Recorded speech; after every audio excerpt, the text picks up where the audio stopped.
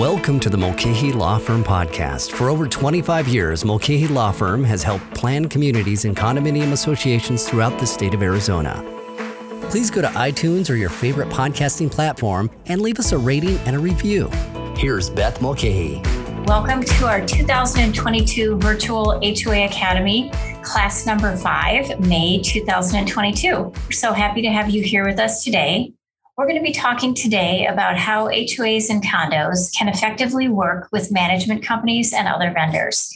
We've got a really full class plan for today, so we're going to dig right into our procedures for today. First of all, we'd like to thank the cities of Avondale, Chandler, Glendale, Goodyear, Mesa, Peoria, Phoenix, Scottsdale, Surprise, and Tempe for partnering with our law firm to provide these great HOA and Condo Academy classes virtually to a number of different people. We've been really successful in these classes. Each class has had over 100 attendees, and it really meets our goal of trying to provide free education for board members and homeowners so that they can do a better job managing, running, and living in their communities. My name is Beth Mulcahy, and I'm the managing partner of the Mulcahy Law Firm in Phoenix, Arizona. I've enjoyed representing HOAs and condominiums for over 25 years. My firm currently represents over 1,000 planned communities and condominium associations throughout the state of Arizona. I also serve on my HOA board, and I have for many years. Not only have I worked with associations as their legal counsel for a quarter of a century, I also have served on my HOA board for over a decade. And I also had a little stint as a disgruntled owner in my association when I wasn't happy with things that were going on in our association. So I hope that the tips that we provide you today can help you better work with your management companies, give you suggestions on when it's time to move on and find a new management company, and also some suggestions on how to work with other vendors for your community, such as landscaping companies, pool companies, and how to handle large capital improvement projects in your association. Okay, so what's on our agenda today? We're going to start our class today with just a quick update on the Arizona 2022 legislative session. As you may know, our legislature has been in session for several months now, since January 2022. Currently, the legislature is still working on the budget for the state of Arizona. Usually what happens is once the budget is approved, it's going to be a 50-yard dash to the end of the legislative session. So it's kind of anticipated that it's unlikely that there'll be any additional bills that pass regarding HOAs and condominiums this year. Although we're going to be watching very carefully once the legislature starts to wind down for the session to see if any other bills may slip through. As of right now, there's 2 bills that have been passed by both the House and the Senate in Arizona and have been signed by Governor Ducey. And these laws are going to become effective 91 days after the legislative session ends. And just quickly, what these bills are in terms of what's going to be happening in the legislature this year. I can give you a quick little update on the 2 bills. And then we're going to skip around a little on our agenda here today. And we're also going to do a little check-in as to which city you reside in.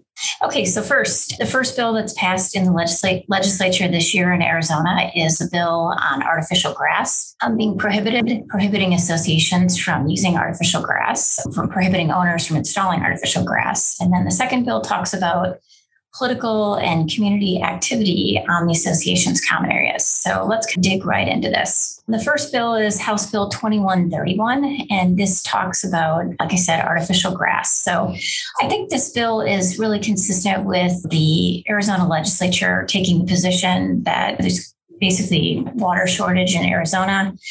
And we need to be doing things to limit the use of water by associations.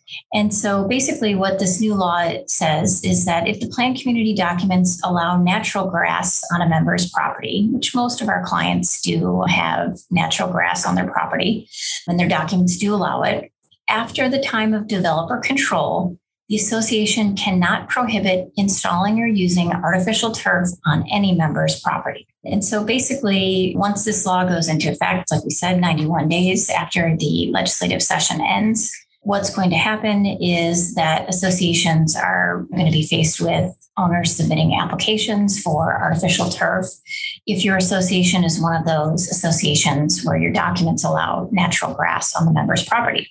So how do associations handle this once this change takes place? This bill, just one thing to back up on, only applies to planned communities. So if you're a condominium association, this bill does not apply to you. And again, just a refresher, you're a planned community if the association owns the common areas. A planned community can adopt reasonable rules regarding the installation and appearance of the artificial turf on the owner's property. But those rules cannot prevent installing artificial turf in the same manner that natural grass would be allowed by the community documents. And the association can pass reasonable rules regarding the location on the property and the percentage of the property that may be covered by artificial turf, just as long as it's to the same extent as natural grass. And so they can't say you can only have a smaller portion of the artificial grass when other owners are allowed to have a larger portion of real grass on their property. Also, the board can pass rules regarding the artificial turf quality. Another thing that the association can require is removal of a member's artificial turf. If the artificial turf creates a health or safety issue and a member doesn't correct it, and replacement or removal of the artificial turf is not maintained in accordance with the association's standards for maintenance. So as you can see, there are some exceptions to this new law regarding artificial turf. We can pass reasonable rules, as we talked about. We can require that there not be a health or safety issue created by the artificial turf. And we can require the owners to remove or replace it if it's not being maintained. There are some instances where the association, the planned community, can prohibit the installation of artificial turf, but only in these situations, and they're pretty limited. So if the artificial turf is installed in an area that the association maintains or irrigates, the association can prohibit that. So where we'll see this come into play is maybe the owner in a planned community, obviously they own their lot, but the association maintains the front yard area of their lot. And we have a number of associations that have these restrictions in their documents where the association is required to maintain up to the front door on a property. An owner can't just unilaterally decide in that situation that, hey, I want to install artificial turf in my front yard, because that would really change the maintenance responsibilities for the association. And so the legislature did give us that as an exception to this new law. Another area is if a planned community prohibits the new installation of natural grass on a member's property, the association can prohibit the installation of artificial turf on that member's property. There's one exception to that, though. In that instance, the association cannot prohibit a member from converting natural grass to artificial turf on the member's property. So there are a couple exceptions on this new artificial turf law. We're going to have to kind of see how this all plays out. If anybody, is interested in receiving some sample rules that can help your association on this, as soon as the legislative session ends, we're going to be putting out our cheat sheet on the 2022 legislative session.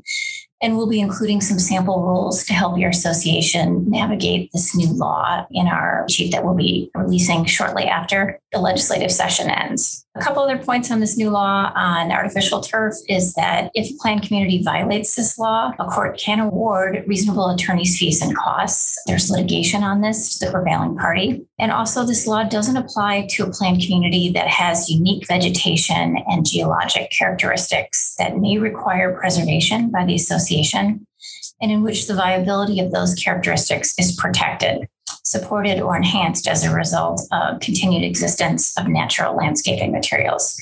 So where that may come into play is maybe there's some protected HOAs areas, like the city of Scottsdale has a number of those areas where an owner wouldn't be able to change that vegetation area to artificial turf.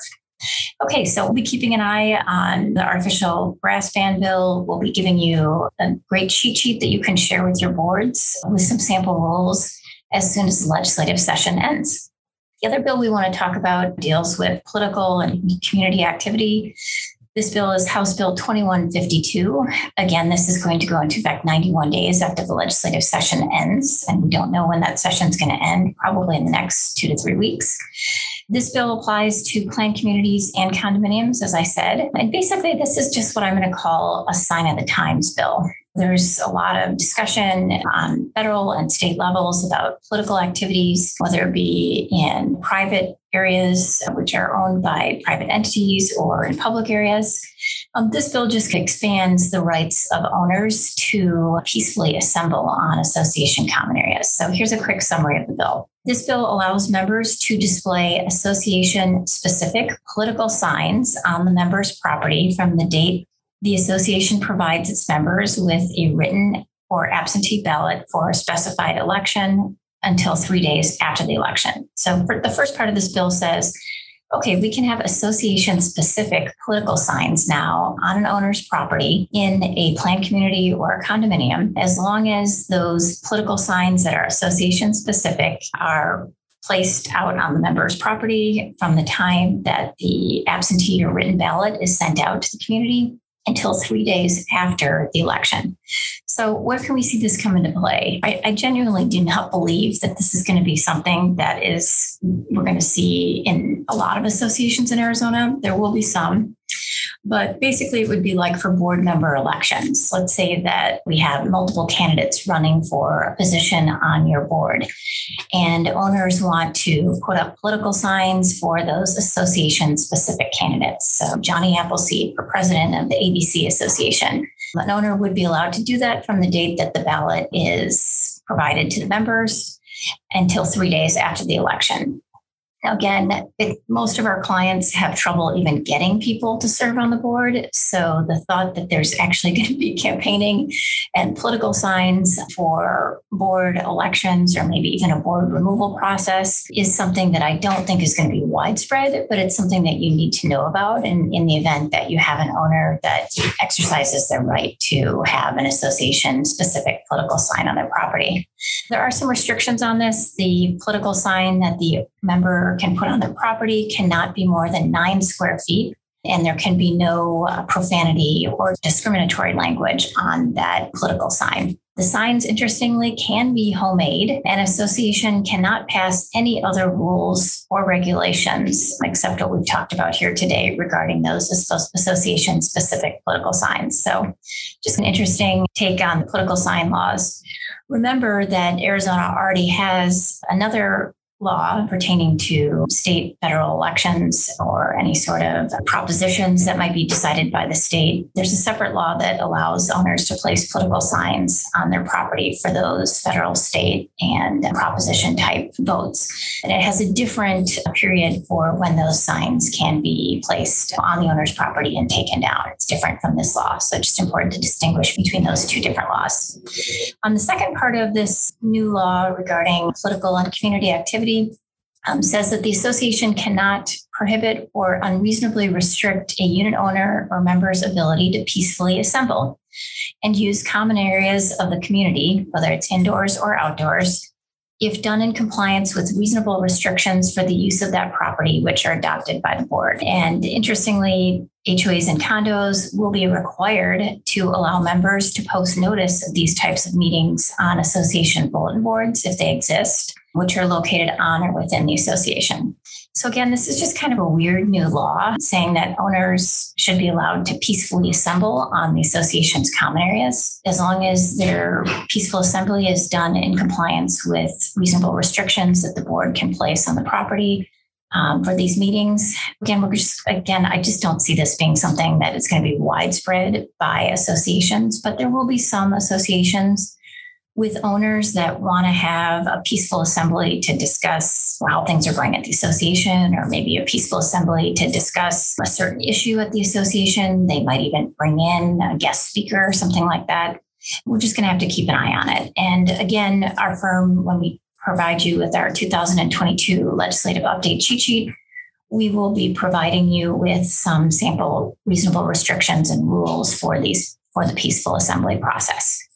Okay, so just as a reminder, our law firm has a 2022 summary of pending Arizona legislation that we update every week that the legislature is in session. And that can be found on our website for our law firm, which is www.mulcahylawfirm.com, or we're going to be sharing it with our viewers here today on Zoom and on Facebook Live. So you'll also be able to see that in the comment section here today, or the Q&A section. here today on either of those platforms. If you want to see the updated version in real time, every Monday it's updated and we put it on our website on the homepage. There's a link right there. Okay, I'm so happy to let you know that we have 103 people joining us here on Zoom today. So thank you so much for all of you for being here. And we have more live viewers also joining us on Facebook Live. So thanks everybody for taking the time to learn more about the important topics that we're going to be discussing today. As always, there's going to be a free question and answer at the end of the class. So we encourage you to submit your questions via the Q&A box on Zoom or the comments section on Facebook Live. And we will answer all of your legal questions during the session today. Please limit to one question per person and be specific in your question because it's hard for me sometimes to follow up with you on the question once your question has been submitted. Before we dive into our main topic today, I always like to know a little bit about who's joining us here today in our audience. So for those of you who are joining us via Zoom, we'll be sharing a poll on your screen. If you're joining us via Facebook, please share your response in the comments section. Our first question here today, our poll question, we're going to put two questions up at once. The first question is, in which city do you reside? Or in which city do you own property in an association? If you're joining us maybe from somewhere else around the country today. So that's the first question. And then the second question is, let us know your current role with your association. Are you a board member? Are you a community manager? Are you an interested homeowner? Or are you an other? And so we're going to be sharing those results with you as soon as you answer the questions for us. Okay, awesome. Our results are right here.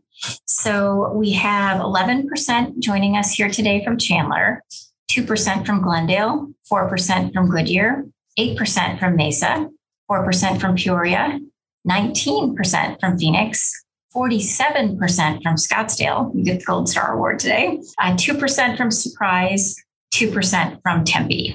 Great. Thank you very much for all of you who are joining us here today. And I'm just going to pull this down to see the second part of this. Let's see. And we have 75% of you here today as board members, 6% community managers, and 15% interested homeowners, and 4% other.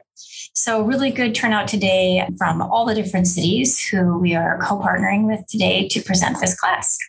Okay, let's switch over and talk a little bit about our main topic for today, the role of the management company and working with associations. So I'd like to just start out by saying that both boards and management companies need to recognize that there needs to be a teamwork mentality and a healthy business relationship between both the association board and the management company. And sometimes that just gets a little bit mixed up.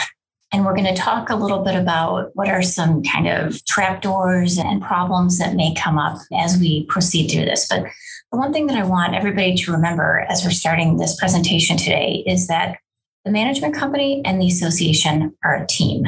Okay, ultimately, the association is the boss on the team, but the management company helps facilitate the team's actions. So the board is obviously the boss, and they're the ones that are ultimately making the decisions. But the management company is a very important team member and should be treated respectfully, and we should consider their suggestions. But ultimately, the board makes the final decisions on things. And that's, even though they're a volunteer board and they're not getting paid the big bucks to serve on the board, the bottom line is with them, and they have to make the decisions that they think are what's best for the community. But they need to do that with the feedback and input from the management company, and they need to oversee the management company. And we're going to talk about a lot of these different things. Sometimes, as I've been in the industry for a quarter of a century, so sometimes I see that there's a contentious role between the management company and the board. And that is really unnecessary, because when you're serving on a team together, you want both sides to succeed. You want to have a successful relationship, because that is what builds a successful team.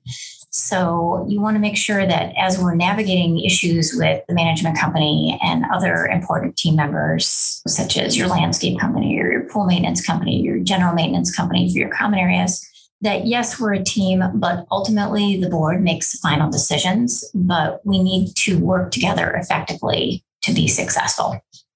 Okay, let's talk a little bit, just a couple basic things about what's the role of management company. So the management company or the manager's duties for the association really depend on what the management contract says. So typically there is a written management company contract between the association's board or the association as the entity, corporate entity, and the management company.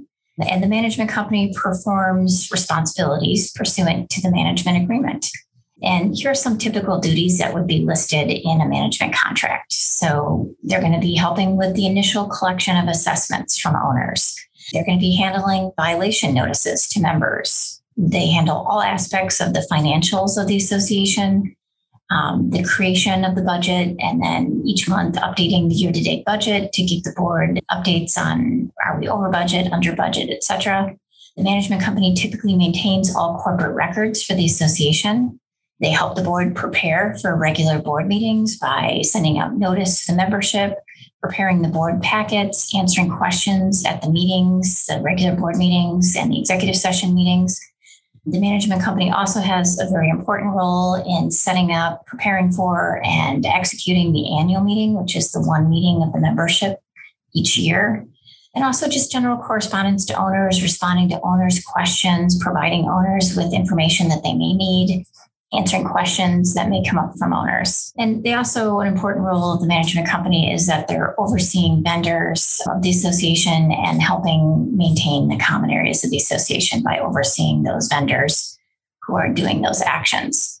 In Arizona, there's many different types of management relationships between associations and management companies. So sometimes an association, probably the majority of the associations that we work with, choose to hire a management company.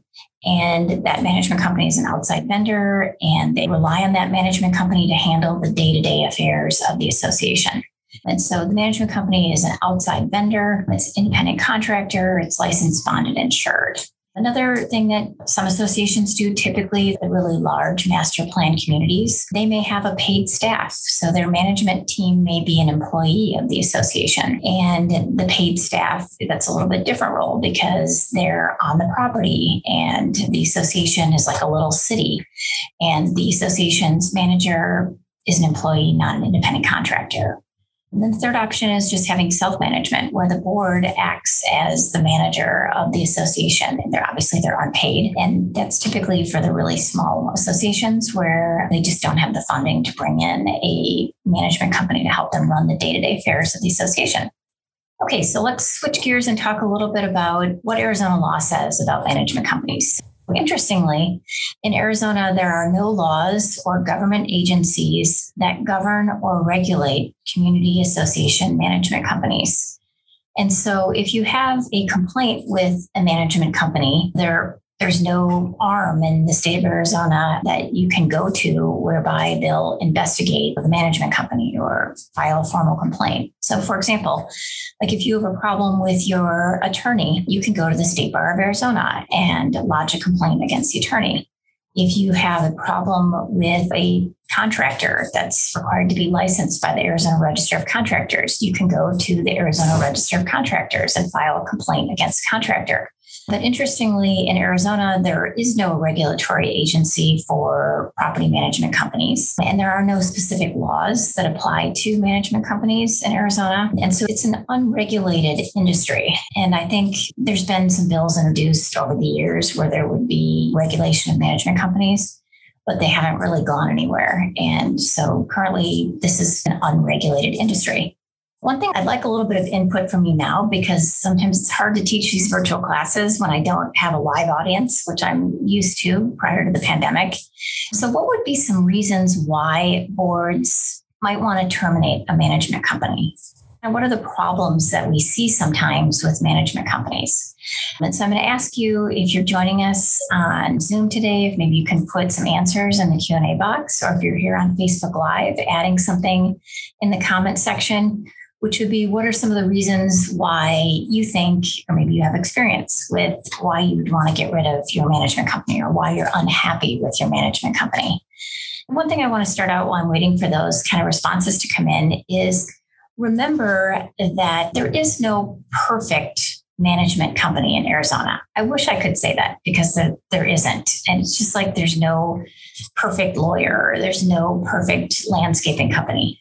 What you need to focus on when you're building a team and you're selecting a management company to work with, or you're evaluating whether the relationship you have with your current management company is good, are the things that are important to your association, are those being addressed by your management company? So for example, if it's really important for your management company to respond to owners in a timely manner, are you getting feedback from your owners? Hey, the manager never calls me back. Or are you seeing a large turnover with your management company in terms of employees? So every 3 months you get a new manager. That could be an issue. That's a problem. So here are some reasons that we're seeing, and I'm getting a lot of feedback from Zoom and Facebook Live. So that's awesome. So what are some common reasons that we're hearing live from you here today that there may need to be a change, or maybe the relationship with the management company isn't working? So change of leadership in the board. So our board changed. And one of the reasons why we ran for the board was because we didn't like the management company, or we didn't like how the management company was operating, treating the homeowners, et cetera. Management company not being responsive to the board or to our owners. Management company not following their contractual responsibilities. Management company saying my way or the highway. Okay. Too much turnover, poor supervision of our contractors. Misuse of association funds. Okay, that's troubling.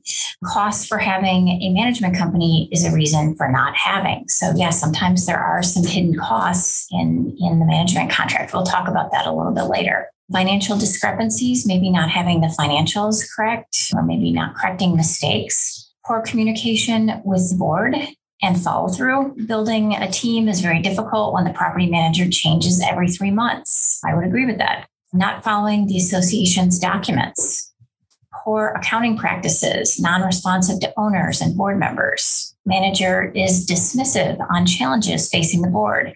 Management team is rude or short with owners. Oh my gosh, so much feedback. I think I hit a nerve on this one, right? Because we have over 50 responses in terms of what are some problems with management companies. So I know that we have some management, or we have some managers who are on the call today. And if I had to guess, I bet the managers that are joining us here today are in that top 5% of superstar managers, because they want to find out how to be better and how to have a good relationship with boards. If we have any managers that are in the audience, I challenge you, we won't use names, don't worry. Maybe what is some feedback from you, from the management side? When you see all these complaints, is there anything that you want to say in response that maybe we might be able to add to share a different perspective here today?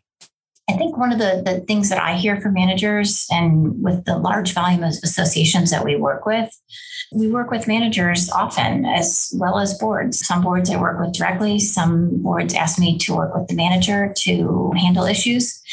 One thing that I hear often is we have so much work and not enough time.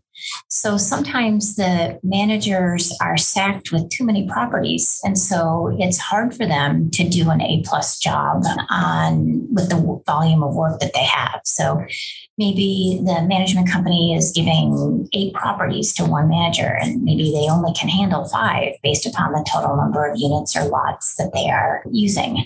And sometimes you hear response from managers saying that there might be unreasonable expectations by the board, or the board, if they don't really explain to me what their expectations are. And if we could have a meeting to discuss things, I think that we could have a better relationship if they told me what was important to them.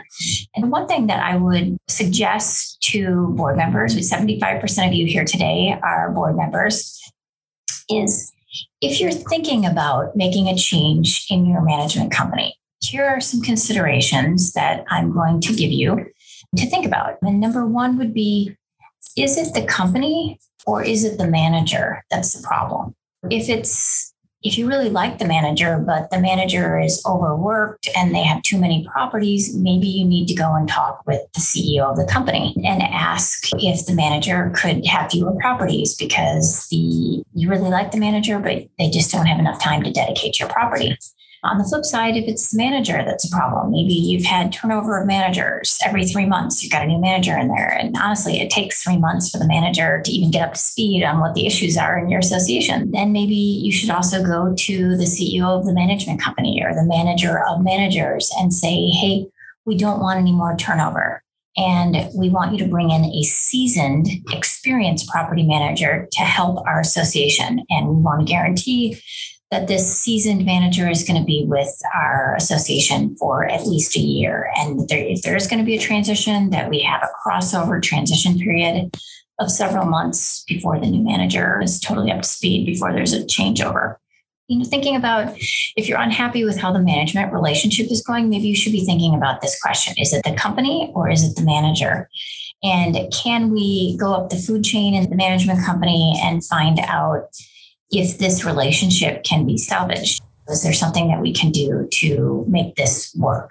Because changing management companies it's a process, and it takes time and effort, and it costs money, and it causes some disruption to your community. So you may want to think about taking that step first before you just knee-jerk, okay, we're going to fire the management company type of thing. Also, something to think about if you're thinking about making a change in the management company is a timing. What's the timing of the change? So number one, you should be talking to your trusted advisor, who is your lawyer for the association, about what is the procedure to terminate the management company. And the best way to do that is to show your attorney a copy of the management agreement and look at the termination provisions together. Now, make sure that your attorney knows that the discussion between the attorney and the board regarding terminating the management company is something that is confidential and should not be disclosed to the management company. I mean, I would think I wouldn't need to say that, but I do need to say that because there are times where that relationship gets a little blurred. Our firm, if you tell us confidential information, we would never, ever disclose it to the management company. You also want to make sure that your attorney is really careful on their billing entry, on their bills, that they don't telegraph to the management company that, hey, the board just called the attorney to talk about terminating the management company. So we're going to want to be careful how we word our billing statement so that we're not providing the management company with notice inadvertently that they're about ready to be canned. So the first thing is look at the management contract. How easy is it to terminate the contract? Is it 30 days without cause? That's preferable. Is it one of these weird contracts where you can only terminate 90 days before the contract renews another year?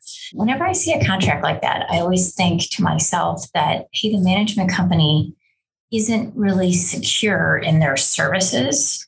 So they have to write up this contract that makes it really difficult for the board to terminate them. And so it's just something to think about there. But before you would ever tell the management company that you're firing them, you should be talking with your attorney about what the termination provisions state and coming up with a game plan on how to terminate them. Another thing to think about on the timing of the change is it a good idea to make a change right before the association's annual meeting? It may not be, because bringing in a new management company to run the annual meeting and they don't have any institutional knowledge of the association, that may not be a good thing. And so you want to pre-think, okay, what's the timing of this termination? What's that going to look like based on the contract and based upon what our association has down the road in the next few months? Because we want to make sure that we set the new management company up for success. Another thing is you may want to do it at a less busy time of the year, which kind of is typically the summertime in Arizona, or at fiscal year end. So there's just a clean break in the financial books and records of the association. So these are all considerations that your board needs to make. Sometimes the management company, they already know that they're going to be terminated, maybe because the relationship isn't going well, or maybe from their perspective, they don't want to work with the board anymore. Sometimes the management company will just send the board a termination letter and say, pursuant to the contract, we're terminating you. If that happens, don't panic as a board. Just get in touch with your trusted advisors as soon as possible, because we need to kick it in high gear and start working on the process to select a new management company. And we're going to need to do that on a more expedited basis. And so that's definitely the time you immediately reach out to your trusted advisor, your lawyer, and you start mapping out what's the plan to make a change in the management company. Okay, before we talk about the process to follow to select a new management company, I want to just make some comments about, okay, so now we've talked about termination, right? Either the board's terminating the management company or the management company is terminating the board. One piece of advice that I'd like to give to both sides of this situation, what doesn't matter who's terminating who, is make it a positive transition. It doesn't help anybody. As a matter of fact, it ends up costing everybody significantly more money if you're fighting and nitpicking and trash talking and disparaging each other to third parties, withholding records, withholding money that needs to be transferred to the new management company. All of this gamesmanship hurts everybody, and it results in hurting your association and your members, which the board that's your fiduciary obligation to act in the best interest of the association. So I would encourage both sides that when you're at the end of a relationship, be professional, live up to the terms of the contract, refrain from speaking negatively about either side should refrain from speaking negatively about the other side, and just do what you're supposed to do. Make it as positive of a transition as possible. Because if you don't do that, it ends up you lose records. You might be involved in a defamation lawsuit. The transition is horrible, and the new bank accounts can't be set up, and owners don't know where to pay their assessments, and it's just really a mess. So when the relationship's over, be professional is just a really important tip that I would suggest to both sides as you're navigating the termination. Okay, now let's talk about what's the process you want to follow. If you've decided that you can't work things out with the management company or they can't work things out with the association, what can boards do when you're in this situation? The selection of a management company is going to take a little bit of time to research, and you need to do your due diligence as a board. But sometimes, like I said, quick turnaround is needed, and we'll talk a little bit about how to expedite things if that's the case. Other times you have more time, like you have 3 months, 6 months, whatever, and you can more slowly ease into this process. Remember that the goal is to find a management company with the expertise and services that are going to meet the needs of the association. So one suggestion I have is if you're in the market to hire a new management company, as a board, think about what are the things that are most important to you. For example, right now, I probably have 10 situations right now in our firm where boards are looking to hire a new management company. The first question that I ask is, what's important to your board? What were some problems in the prior relationship? And we need to find a company that's going to excel in those problem areas because those are areas of importance. And so we need to focus on what wasn't working and then think about we need to find a company that's strong in those areas. And then by matching your needs as an association with a management company's strengths, both parties are going to find a better working relationship, and it's going to be a better fit for everybody. And it's important to remember, this is just like anything in life, sometimes the lowest bid is not always the best fit. So we're going to talk about, when we look at the contracts that are submitted by the management companies, different things that you should consider, especially when you're interviewing them, the questions that you're asking and their responses. Okay, so let's talk a little bit about what's the process to hire a management company. So number one, identify and create a timeline for the selection process. Now, if you're on a very short timeline, you may need to delegate this to a committee or maybe even to your attorney to help you navigate this process quickly. Let's say you have a 30 or 45 days to select a new management company. Otherwise, maybe the board handles it. Maybe 1 or 2 board members are overseeing the process. The goal, obviously, is to create a timeline, number one, a timeline in terms of when you're going to be sending out a request for bids, when you're going to be conducting the interviews, when you're going to be selecting the management company, and the transition will take place to the new management company. And you're going to want to determine in this process what timeline restraints you have. And step 2 then is to start developing bidding specifications. So our firm has a sample request for proposal form that we're happy to share with anybody. If you email me at bmulcahy@mulcahylawfirm.com, I'm happy to share it with you. And basically, it's just an RFP that make it for your association. You give them a little bit of information about your association, and then it asks for them to provide information about the management services that they can provide to your association. This is going to include what's your budget for management services, and also what level of service the association is asking for the management company to provide. And this is important because you want to make sure that you are sending out your bid, your request for proposal, and it's clear to the management companies, this is exactly what we want. This is the services we want. So you make sure it's a good fit for the management company and the association. Then identify a list of companies that you are going to want to send out the bids to. Really, only companies that specialize in association management should be considered. Talk with other associations. Maybe you have associations in your neighborhood and you know that they're happy with their management company, or that the property looks great. Check in with the boards of those associations. If you have their contact information, find out who's managing them. Check with your trusted advisors, your attorney, really your insurance agents, your reserve companies, to see if they have any feedback on who they think would be a good fit, especially your attorney, because we work with all the management companies in the Valley. So we have a pretty good feel for what are the strengths and weaknesses of each management company in the Valley. And we know, obviously, if we've been working with you through the termination process, what some of the problems may have been. And we'll be able to put you in contact with some management companies that we think would be a better fit than what you may currently have.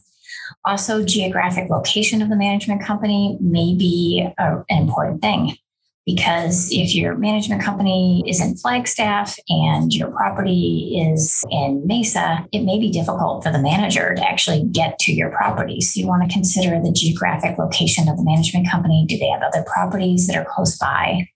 And it's not one size fits all. We have to look at, maybe you go with a medium-sized management company or a small management company if you're a smaller association, or maybe I have some associations that are like little cities, basically, and they have 5,000 homes. And basically, they really do need a large management company because they have all kinds of tax needs and other complicated things where the larger management companies would have more experience in working with an association of that size. Okay, so now we started our timeline with step 1. We developed our RFP in step 2. Step 3, we came up with a list of qualified candidates. Step 4 is we narrow the field to maybe 3 to 5 management companies, and we send out the request for bid to the management company. And as part of this, the management company has to respond back to all the questions that we have listed in the request for proposal. And if you're interested in getting a copy of the RFP for free, remember you can contact me at bmulcahy@mulcahylawfirm.com, and we're happy to give you a free sample that you can use for your association. Some things that we do, so now we send out the RFP to companies that you select to send out the RFP to. Sometimes the companies will ask for a site visit and they want to get to know the board before they bid. That's totally okay.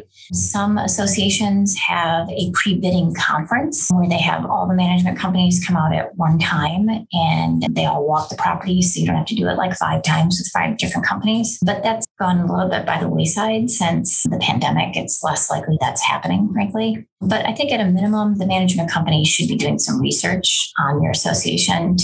They probably should be driving out to your property. They may want to be calling the board president or the contact person to ask for questions that they may have on your property and get to know you better. Okay, so the next step is step 6. At this point, we're following the timeline that we created in step 1, and the bids are closed. The open bids are received. The board is going to be comparing and reviewing bidders in an open discussion by the board of directors. So again, really important that this is done in an open board meeting. This should not be done in an executive session. Now, if you're on an expedited time frame, maybe your attorney is helping you through this process and they're putting the different management companies into a grid showing the differences between the management companies, because the RFP should be followed when they respond.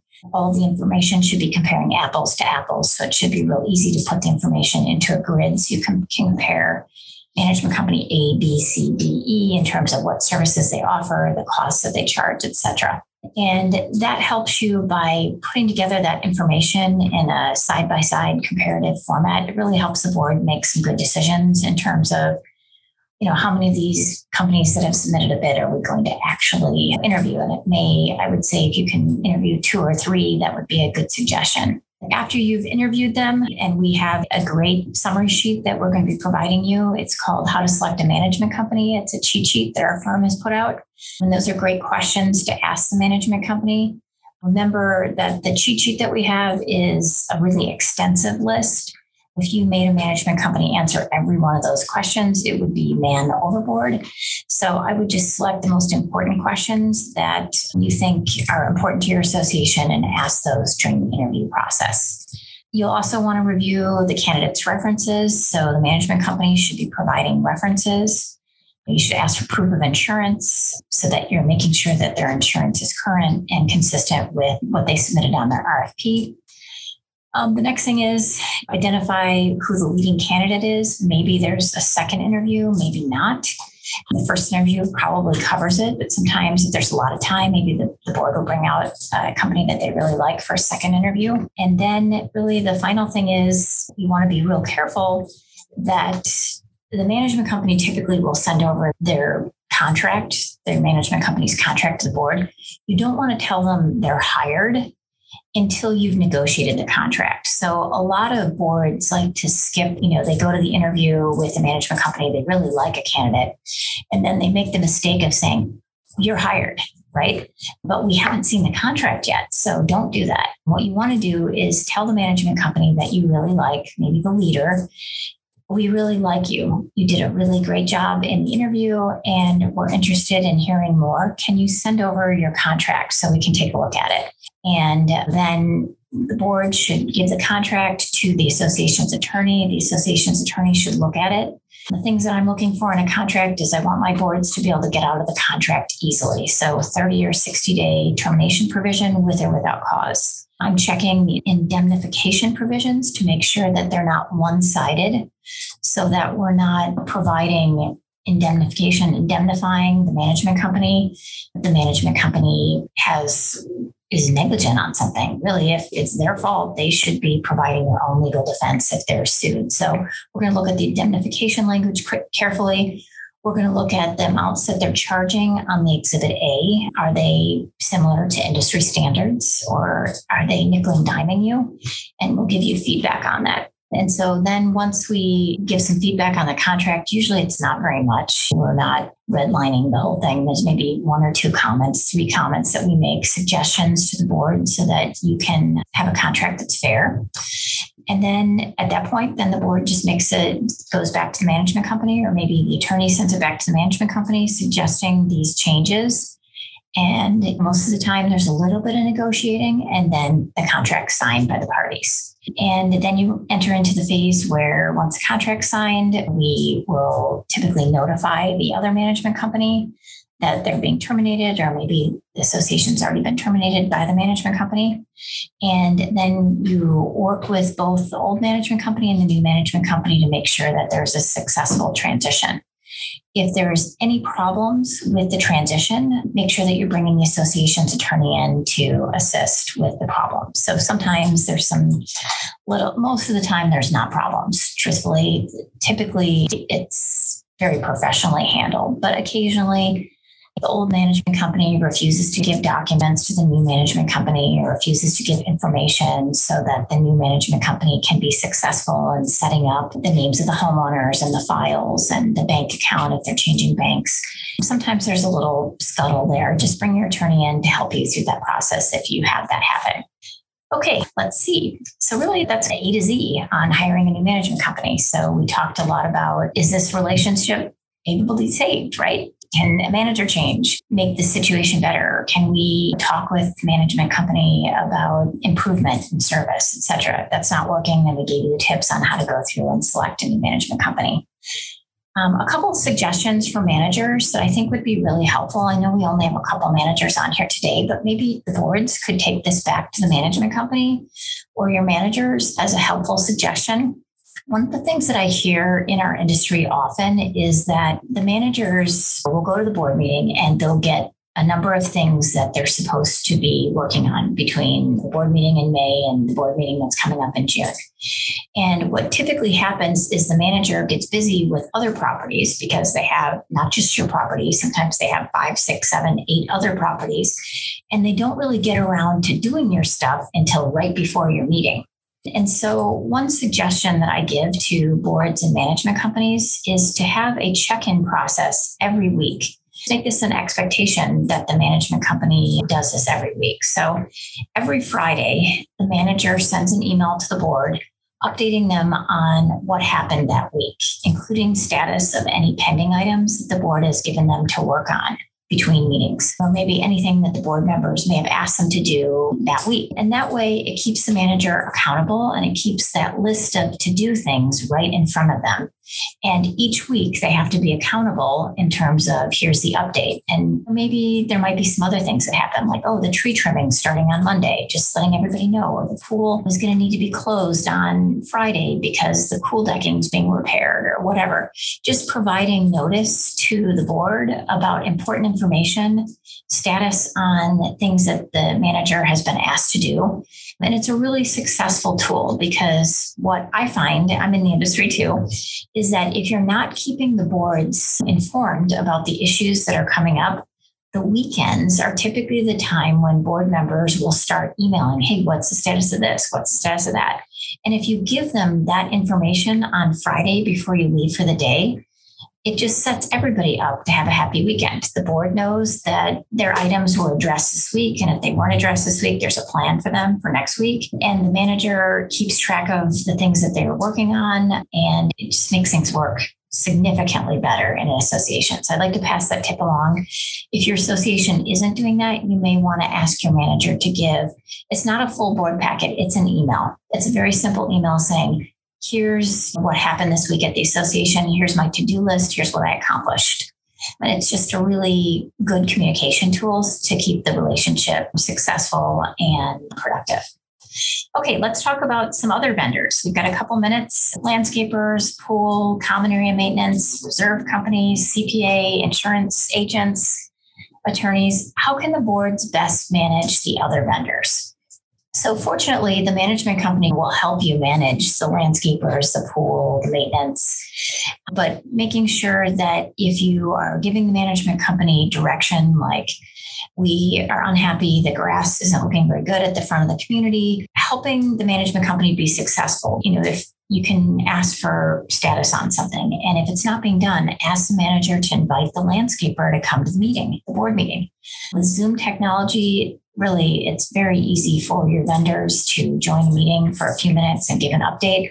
Double check the contracts with these vendors. If they're not doing what they're supposed to be doing, make sure that you are holding them accountable and asking them to make positive change. With regard to some of these other vendors, you don't really have usually a lot of contact with your reserve companies or your insurance agent or your CPA, but just get to know them. You don't want to have a gigantic insurance claim at your association and never have met your insurance agent, right? Because guess what? They're going to 1-800 you. If you have a 1-800 you meeting, they're going to send you to the corporate office and you're going to be making a claim to a call center. You want to establish relationships with some of these other important vendors, whether it's your landscaping CEO or the maintenance supervisor, the reserve company CEO, or whoever is the key person at the reserve company, your CPA. Being able to call the CPA and ask a tax question is really a valuable benefit. Your insurance agent, if there's any sort of a claim or you're not sure if you should make a claim or not, make sure you're talking with your attorney about that, etc. Just establishing a relationship so when a problem arises, you have that relationship and they're going to take your call. Okay, let's talk a little bit about working effectively with association vendors. Here's some steps that are going to help your boards. If you're looking for contractors, ask around for information. If you have an association that's nearby you, that their landscaping looks amazing, find the contact information for the board. You can find that by going to the Corporation Commission and ask who the landscaping company is. Ask the management company, hey, who's the landscaping company here? Their property looks really nice. Make sure you're checking the references for these contractors that you're hiring. Check to see if any of the contractors have complaints against them with entities that regulate them. For example, check with the Arizona Register of Contractors to see if the contractor has any complaints or censures. So if you're hiring a roofing company to do a $200,000 re-roofing of your common areas or of your clubhouse roof, you should be checking the roofing company's record with the Arizona Register of Contractors. And if you're seeing complaints and violations, that's not a good sign. Make sure you read our cheat sheet. We have a great cheat sheet on bidding and contracting, how to select contractors. We encourage you to take a look at that. We're going to be sharing that with you on Zoom and also on Facebook Live. And you can also find a copy of that at any time on our firm's website at mulcahylawfirm.com under our cheat sheets tab. Also, our firm is often asked for advice on how to handle problems with a vendor. Just real briefly, some things to think about if you do have a problem with a vendor other than your management company. Reach out to the vendor, talk with them about the issue, look at the contract, reach out to your trusted advisors, your attorney. You might be able to make a complaint on the contractor with the Register of Contractors to get them to do the work properly. There are a lot of options, so you want to make sure that you're talking with your management company and your attorney to help you navigate those problems. Switching gears now, just to briefly talk about a couple other things. If you have a large-scale capital improvement project in your association, these are big items like re-roofing, painting, maybe a huge re-landscaping process, like you're converting from turf to desert landscaping. Make sure you're using licensed, bonded, and insured contractors, even for small jobs. It's really important that you're using licensed, bonded, and insured contractors. So if anything goes wrong, you have available remedies to assist your association, whether it's insurance or making a claim with the Register of Contractors. Get enough bids so that you know what the market rate is for the work that's being done. I know it's really hard right now for the small jobs to get more than 2 bids, but do your best to get at least 2 bids for small jobs and 3 bids for larger projects like 100,000 or more. Talk with your attorney. If you have to do a special assessment, make sure or get a loan for your association to fund one of these large capital improvement projects. Make sure you're talking with your attorney about the procedure to follow to levy a special assessment or the procedure, whether you're allowed to get a loan for your association and to fund this project and the process to do that. One more thing that I want to mention, please be careful on hiring unlicensed contractors. I have seen many associations in the past 26 years who are penny wise and pound foolish. So they're hiring unlicensed contractors to do work on their property, and it ends up costing them more money in the long run because the contractor gets injured and then they claim that they weren't an independent contractor, they were actually your employee. We've seen that happen with a roofing company once. That was unlicensed, unbonded. The roofer fell halfway through the project, and the next thing we knew, we were involved in a workers' compensation claim. And he was claiming he was an employee and we needed to pay his medical bills. So making sure that the contractors you hire are licensed, bonded, and insured is just a very important thing that your board should be doing to protect the assets of the association and to be acting in the best interests of the association. Okay, some closing thoughts on working with management companies and vendors. Don't forget that when you're running an association, we're all a team. Okay, so the HOA board or the condo board, you're the captain of the team, but the vendor is a valued team member. So you want to be nice and respectful to your vendors, but hold them accountable to the terms of their contract. When there are problems, and let me tell you, there's always going to be problems. That's just how business works. Communicate with the vendor. Try to find common ground. Listen to their side of the story.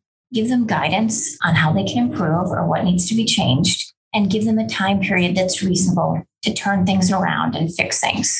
Know when it's time to make a change, right? If the relationship can't be saved, it's time for change. If you've given them an opportunity to correct it and they continue to not correct it, it's time for a change. Talk with your trusted advisors, like your lawyer. Make sure that the lawyer is independent of the management company and is going to keep everything that you tell them confidential, and get their opinion and advice on the situation. Use your association's attorney to help you get through any difficulties with the vendor, to terminate a vendor, and help you obtain a new contract with a new vendor. And so basically that's our presentation for today. We had a great turnout, and now we're going to go right into the questions that have already been submitted. And it looks like we've got some great questions. Looks like we have over 12 questions. So what we typically do is I state the question, give a quick answer. First question is, if the community wanted to take action to remove a director, does signing a petition constitute a vote by proxy? I've read a couple of times that a group of homeowners marched into a board meeting with a removal petition in hand and tried to dismiss multiple directors. However, the state statutes state that a special meeting must be called for a vote. Would a signed petition stand the test of a vote? And if we gather the signatures for a removal petition, could a separate proxy be gathered at the same time to be presented at the special meeting? Okay, so here's some thoughts on the board removal process. So remember that it doesn't matter what your bylaws state. Some bylaws are outdated and don't have the correct procedure in there on how to remove a director.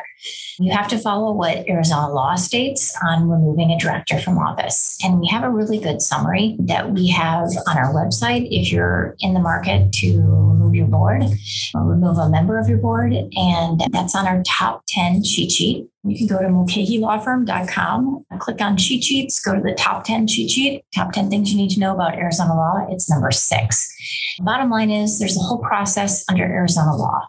The process starts with a petition being submitted to the board. That petition doesn't summarily dismiss the board, right? The petition is you have to meet certain benchmark requirements. So for example, if your association has fewer than 1,000 members, either 10% or 25% of the owners must sign the petition, or 100 owners, whichever is less. If you're in that category, you'd have to submit a petition signed by 25% of your owners. It's 1 vote per lot or unit.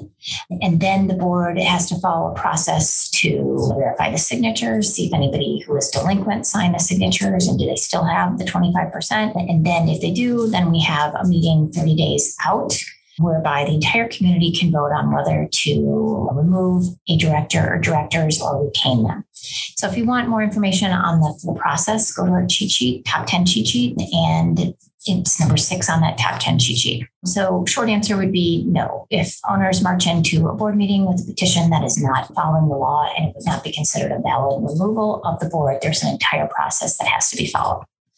Okay, our second question. This one is submitted from an owner. Can we leave or remove our HOA? Our HOA just collects money and doesn't do anything. We need to tell them what to do. Okay, so this is obviously written from an owner's perspective. So can you leave being a member of your association? Well, if you sell your property, yes, but it's very impossible basically for you to remove yourself from your association. And so you might be considering removing your board. We just talked about that process in the last question and answer. What you might want to do is volunteer to be on the board, and maybe you'll find some more information about what are the challenges the board's facing and what exactly they do for your association, and maybe you can roll up your sleeves and help. Question 3, is there a list of recommended flat roofing contractors for a roof replacement in a condo association? But here's something that we could do if you're interested in doing this. There's a Facebook page or Facebook group called Arizona Self-Managed Homeowners Associations. You might want to throw that on as a question on that Facebook page and see if you get any recommendations. I would recommend that you ask other associations that are close to you that have flat roofs. Hey, who do you use for your roofing contractors, and are you happy with them? Ask your management company, do you have any experience with roofing companies that handle flat roofs? You may want to go to, there are several trade groups that are for roofing companies, and ask them for recommendations or names of companies, and then interview them and check their references. The next question, is it required that every board member be at every meeting with a vendor, or just when just gathering information? Okay, so the question is, we're having a meeting with a vendor. Does it have to be everybody on the board there, which makes it obviously an open board meeting? You'd have to give notice, or can we have fewer than a board there, a quorum of the board? It really just depends on how your association operates. Most associations, usually there's one person on the board who takes the lead on having a meeting with a vendor to discuss something, and then they come back and report to the board. Typically, that's the president. But other associations, they have the vendor come to a board meeting and give updates. It really just depends. So is it required? No, it's not required that every board member be at every meeting with a vendor. That's an unreasonable request, in my opinion. Okay, next question. I am a director. Can I directly ask our landscaping the watering schedule because our property manager does not take action in a timely manner? Okay, so you're a director of your association. What I would recommend that you do here is at your next board meeting, talk with your board about this and say, I'm interested in finding out what the watering schedule is. Can the board direct me to have a communication with the vendor on this topic? What you don't want to have happen, and vendors don't like this, is when they have multiple board members contacting them, asking different information. The vendor really probably wants only one or two contacts for the association, maybe the manager and then a board member that has authority. So keep that in mind. Next question. If a newer management company is aggressive in issuance of new and repeated violations for weeds or trash cans out, is it likely at the request of the board? Would a more gradual transition to stricter enforcement be recommended? Okay, that's a really good question because this does happen. Remember when we talked about different management companies having different strengths and weaknesses? So some management companies, when they come in as the new management company, the first thing that they'll do is they'll do a full inspection of the property, and maybe they're going to be pickier or more strict than the prior management company. And the first thing that they do is they issue a whole bunch of violation notices. That may not be the best PR move for the new management company or the board because it gets everybody all upset. So what I would recommend is at the time that there's going to be a management change, if one of the issues is, hey, we're going to be cracking down on violations more, I would be sending out notices to your owners saying, just general notices to all owners saying, one of the goals of the board in 2022, the summer of 2022, is that we're really going to be more focused on making sure people are maintaining their properties and making sure that people are putting their trash cans in at the times that they're supposed to be doing, giving them some warning, talk about it at board meetings, and then gradually ease into these notices. And maybe the first notices that you're sending out are courtesy reminder notices, maybe a little bit friendlier wording. Okay, next question. New owners in a 55 plus condo association have not provided a permanent resident of the appropriate age and have been asked to sell. The unit is now for sale. Can the association ask them to vacate the unit before it's sold? What are the options for the association? Okay, so we've got, apparently there's a 55 and over community association or condo association where the resident is not 55, or at least one resident is not 55. And for whatever reason, the board is enforcing their CC&Rs, which is fine. And the unit's for sale. So can the association make them vacate the unit before it's sold? I'd have to look at what your documents state, but probably yes. What are some options that they would have? The board can make an exception. You have to look at what the document state, right? So one exception would be that state and federal law says that only 80% have to be 55 or over. One resident in the unit has to be 55 or over. Maybe you put them in that 20% category, or maybe you take a real strict approach on it. It just depends how your association wants to handle it. But I would recommend that the board be talking to your attorney because fair housing issues are complicated. And they want to make sure that if they are asking the owner to vacate the unit, that we're on strong legal ground. Okay, next question. Number 7, I'm always cautious about change. Oftentimes you just trade one problem for another. That said, is it reasonable to expect the management company to be an informed, trusted advisor, such as financial ideas, guidance, 5 and 10-year budget planning, capital budget planning? In my experience so far, it seems that they are just very administrative and not problem solving. Do I expect too much or too little? This is a really good question. I think I hit on this a little bit in the presentation when we talked about having a management company that meets your needs.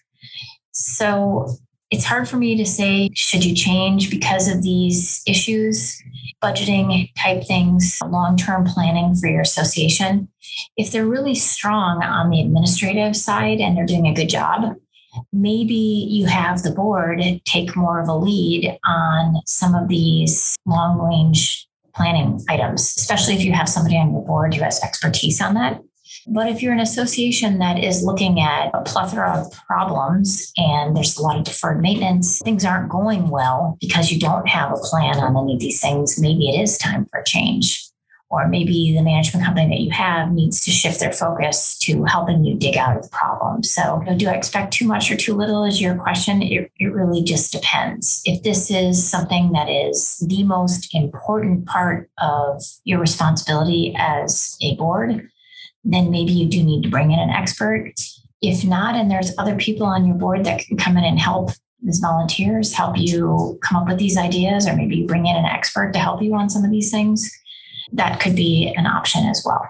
Question 8, who should oversee the work of vendors such as landscapers, the manager or the committee chairs? It really depends. The board makes the decision, and maybe the management contract says the management company is responsible for this. Maybe the committee chairs are doing it per the direction of the board. It really just changes from every association. So you have to do what's best for your association. Question 9, what information needs to stay forever in lot files? We are an age-restricted community and have years of personal IDs verifying age compliance and previous owner applications. What can we get rid of? What must we keep? Okay, we have a great cheat sheet on records retention. So I would encourage you to go to our website, mulcahylawfirm.com, click on our cheat sheets page, type in the keyword records, and that will give you some really good tips on what to keep and what to toss in lot files.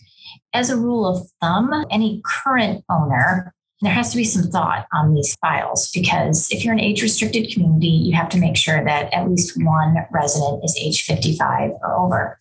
And so you wouldn't want to go back and just do a mass toss of records. If a current owner, if their identification is maybe from 15 years ago, it is still relevant. We'd still have to prove that it's still got that identification if we get audited under the Fair Housing Act. And so I think what I would recommend is you have to sift through those files to determine what is no longer needed. So if you've got somebody in there that's identification information from 15 years ago, they haven't owned the property in a long time, the statute of limitations has run, that would be something that you could get rid of. So you really have to look at this on a case-by-case basis. I can't just tell you to toss a bunch of records. I would say that if the owner hasn't been an owner for more than 7 years, or the owner or the resident hasn't been residing there for 7 or more years, you could probably toss it. But some associations now, with the ability to scan things, they might just keep it in online file. Okay, our 10th question is a little bit longer question. Is there any source of reasonable expectations for management companies? For example, we are seeking improvement in tracking resolution of owner requests as signed action items, managing compliance issues. Our company is having difficulty and resisting providing any kind of clear reporting, saying that requires manual effort. Are we being unreasonable to expect this type of reporting? Other service companies use software packages that make tracking tickets easy. Is that not available, overly expensive in the community management industry? We don't know if changing management companies will help resolve this, or if this is an issue with all management companies that we simply need to live with. Okay, so great question. I think it is a reasonable expectation for your association to have a manner to track owner requests and how they've been resolved. I think whether it's manual or electronic, that's something that your management company should be doing, because ultimately you answer to the owners. And if the management company is not responding to the owners, it makes it look like the board isn't responding. Also, assigned action items, one way to make them accountable would be to ask them to do that Friday email to the board in terms of where they are on that. Also, managing compliance issues and delinquencies should be just a report in your monthly packet. So I think that the tracking resolution of owner requests, if they don't have an online system that you can look at it in real time, that it's been done and what's happened, they should at a minimum put that either in the Friday email or in the board packet, how that issue was handled. Same thing with the compliance issues and non-payment assessments. Those should all be provided in a report at the board meeting. Okay, next question. If a newer management company is aggressive in issuance of new and repeated violations, looks like I think we already answered that question, so I'm going to skip to the next one. Are there requirements for all board members to approve communications, such as newsletter, meeting recaps from the manager to the homeowners? We have experienced difficulty in getting communications out because all 5 board members have not responded to the draft provided by the manager. How to best handle communications? Do we have to wait for 100% approval? Or can we tell board members to reply by a certain date? Otherwise, the mailing is going out. I think that's actually a really great solution. Sometimes people are trying to make things perfect, and it's better just to get it out, right? And so I think a good way to handle it would be give them a reasonable period of time for the board to respond to any changes they may have. And I would say that's maybe 1 or 2 days. And if they don't respond by a date certain, that the mailing is going to go out to the members with the update. I think that's a really reasonable response. Okay, question 12. Looks like we only have a few more questions. So that's great. Can board members talk to each other without the management being present? That's a really good question.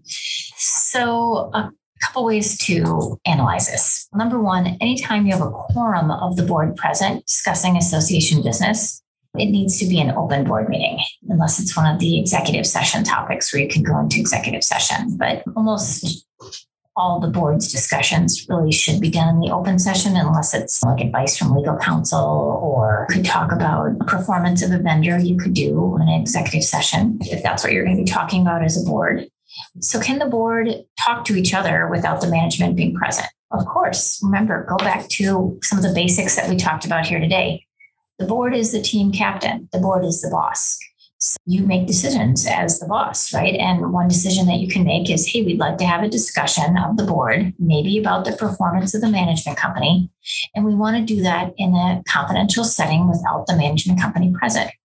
The best way to handle that is to just be honest with the management company and say, we're going to be doing a review of how things are going, and we're either going to be doing it. Typically, this is going to be something job performance you can push over to the executive session. And if a quorum of the board is going to be present, you still have to provide 48 hours notice to the membership that you're having an executive session and what you're going to be talking about. And you absolutely have the right to do that. So if your management company is saying, I have to be present, that's a power play. And they don't have to be present, but somebody else on the board who is present should be taking minutes. If minutes are needed, and those minutes should be placed in the official records of the association. So talk to your attorney if you're having problems like this, because it does seem like the management company is trying to be there during all your discussions and maybe trying to pressure you for them to be there. And you're the boss and you're the ones that would make that decision. Next question, number 13. Do you have a cheat sheet when a declarant or development is not performing per the CC&Rs? An example is the declarant has not appointed an HOA board of directors. So I do have a cheat sheet on transition from developer to homeowner control. And you can find that on our website at mulcahylawfirm.com. Go to our cheat sheets page and type in transition and developer, and it should pop right up. So question, what if they're not performing per the CC&Rs? So I'm guessing that your CC&Rs have a provision that say that after a certain percentage of lots are sold, that the board should be appointed or elected as a homeowner control board, and the developer will no longer have the weighted voting and will no longer serve on the board. And so if your developer is dragging their feet on that, what I would recommend you do is form a transition committee to help the developer make that transition, maybe with the developer's blessing or maybe without the developer's blessing. Reach out to an attorney that can help you with the transition process. Talk with your management company about it. They should be giving the developer advice about when the transition should be taking place, and start documenting in writing the fact that, hey, the transition should have taken place. It hasn't yet. What is your intention, developer, going forward? Because you're violating the CC&Rs right now. Okay, question 14. Please describe the Friday email concept that you mentioned. Is there a cheat sheet or other doc that explains more about what this would include? Great question. I don't have a cheat sheet on that, but I think that's a really good topic for a blog article for our firm. Make sure you're checking out our blog, because we put a lot of great information in the blog for our firm, and that can be found on our website. So just the Friday email. So what I would do is direct your manager that every Friday before they sign off for the day, that they send an email to the board with important information about what happened that week. So for example, what I worked on, what I accomplished, something that I wasn't able to accomplish, but my plan for working on it next week. Any problems that I need direction on, that's pretty much it. Or any information that you want the board to know about, it can be fine-tuned and tailored for however your board wants the information to be given to the board. It's not a board packet. You don't want the board or the management company to say, this is like getting formatting board packets. This is unfair. This is too much work. No, this is just a informal email telling them what happened this week, what's my game plan for next week, and what do I need direction on anything from the board. And really, if the management company or the manager wants to have a good relationship with the board, this is just a path to do that, because it's showing that you're working in between meetings on things and you're communicating all things that are the sign of an A+ community manager. Our last question, our management company failed to send notification of tonight's open meeting. To whom should we complain? It depends, because I have to know if any notification was provided. So I'm assuming this is an open board meeting. Under the law, the association is required to provide 48 hours notice of any open board meeting or any executive session board meeting. And I don't know, maybe they put it on the website, or maybe they posted it on the common areas. So I'd have to hear the management company's side to that. So what I would do is, you're asking who you should complain to, I would go to the meeting tonight and ask the board, could you let us know how tonight's meeting was provided notice to the membership? How did you provide notice? And just remind them of the requirements under the law to provide that 48 hours notice. Now, if you want more information on the notice requirements, go to our cheat sheet on board meetings or compliance with the Arizona Open Meeting Law. And both of those cheat sheets can be found on our webpage at mulcahylawfirm.com. Okay, well, thanks again for joining us today for class number 5 of our 2022 virtual HOA Condo Academy. So great that we had over 107 people here and more than 12 on Facebook. I'd like to take this time again to thank the neighborhood services departments from the city of Avondale, Chandler, Glendale, Goodyear, Mesa, Peoria, Phoenix, Scottsdale, Surprise, and Tempe for their partnership and teamwork with our firm to put together these amazing virtual classes. A friendly reminder, our firm's live virtual First Friday free call-in will take place on June 3rd, first Friday of June at 9 a.m. You can visit our firm's website at mulcahylawfirm.com for more information. First Fridays is an opportunity for anybody, board member, homeowner, manager, to ask one question free of charge regarding your association. Finally, next month, we've got a great class topic lined up. We urge you to join us for class number 6 for our 2022 virtual HOA and Condo Academy, scheduled for Tuesday, June 21st at 11 a.m. Next month's topic is how to amend your association's CC&Rs, bylaws, and rules. We're going to be discussing the new Arizona Supreme Court case that is going to be a game changer in how we're handling and managing CC&R amendments. And as always, we're going to have a free question and answer period at the end. So I hope you'll be joining us next month for our First Fridays on June 3rd, and then for our 6th class of the virtual HOA Academy on Tuesday, June 21st at 11 a.m. Thank you again for joining us today. Thank you for making your communities better, and we hope to see you soon at a future virtual event. Take care, everybody. Don't forget, our free cheat sheets are available for download at mulcahylawfirm.com. The intent of our Zoom, Facebook Live, First Friday free call-in, videos, and podcast is to provide a forum for board members and community managers to receive answers to HOA and condo legal questions. Please note, the content in these sessions are general in nature and is not intended to and should not be relied upon or construed as legal opinion or legal advice regarding any specific issue or factual circumstance. You should directly consult with an attorney for advice regarding your individual situation.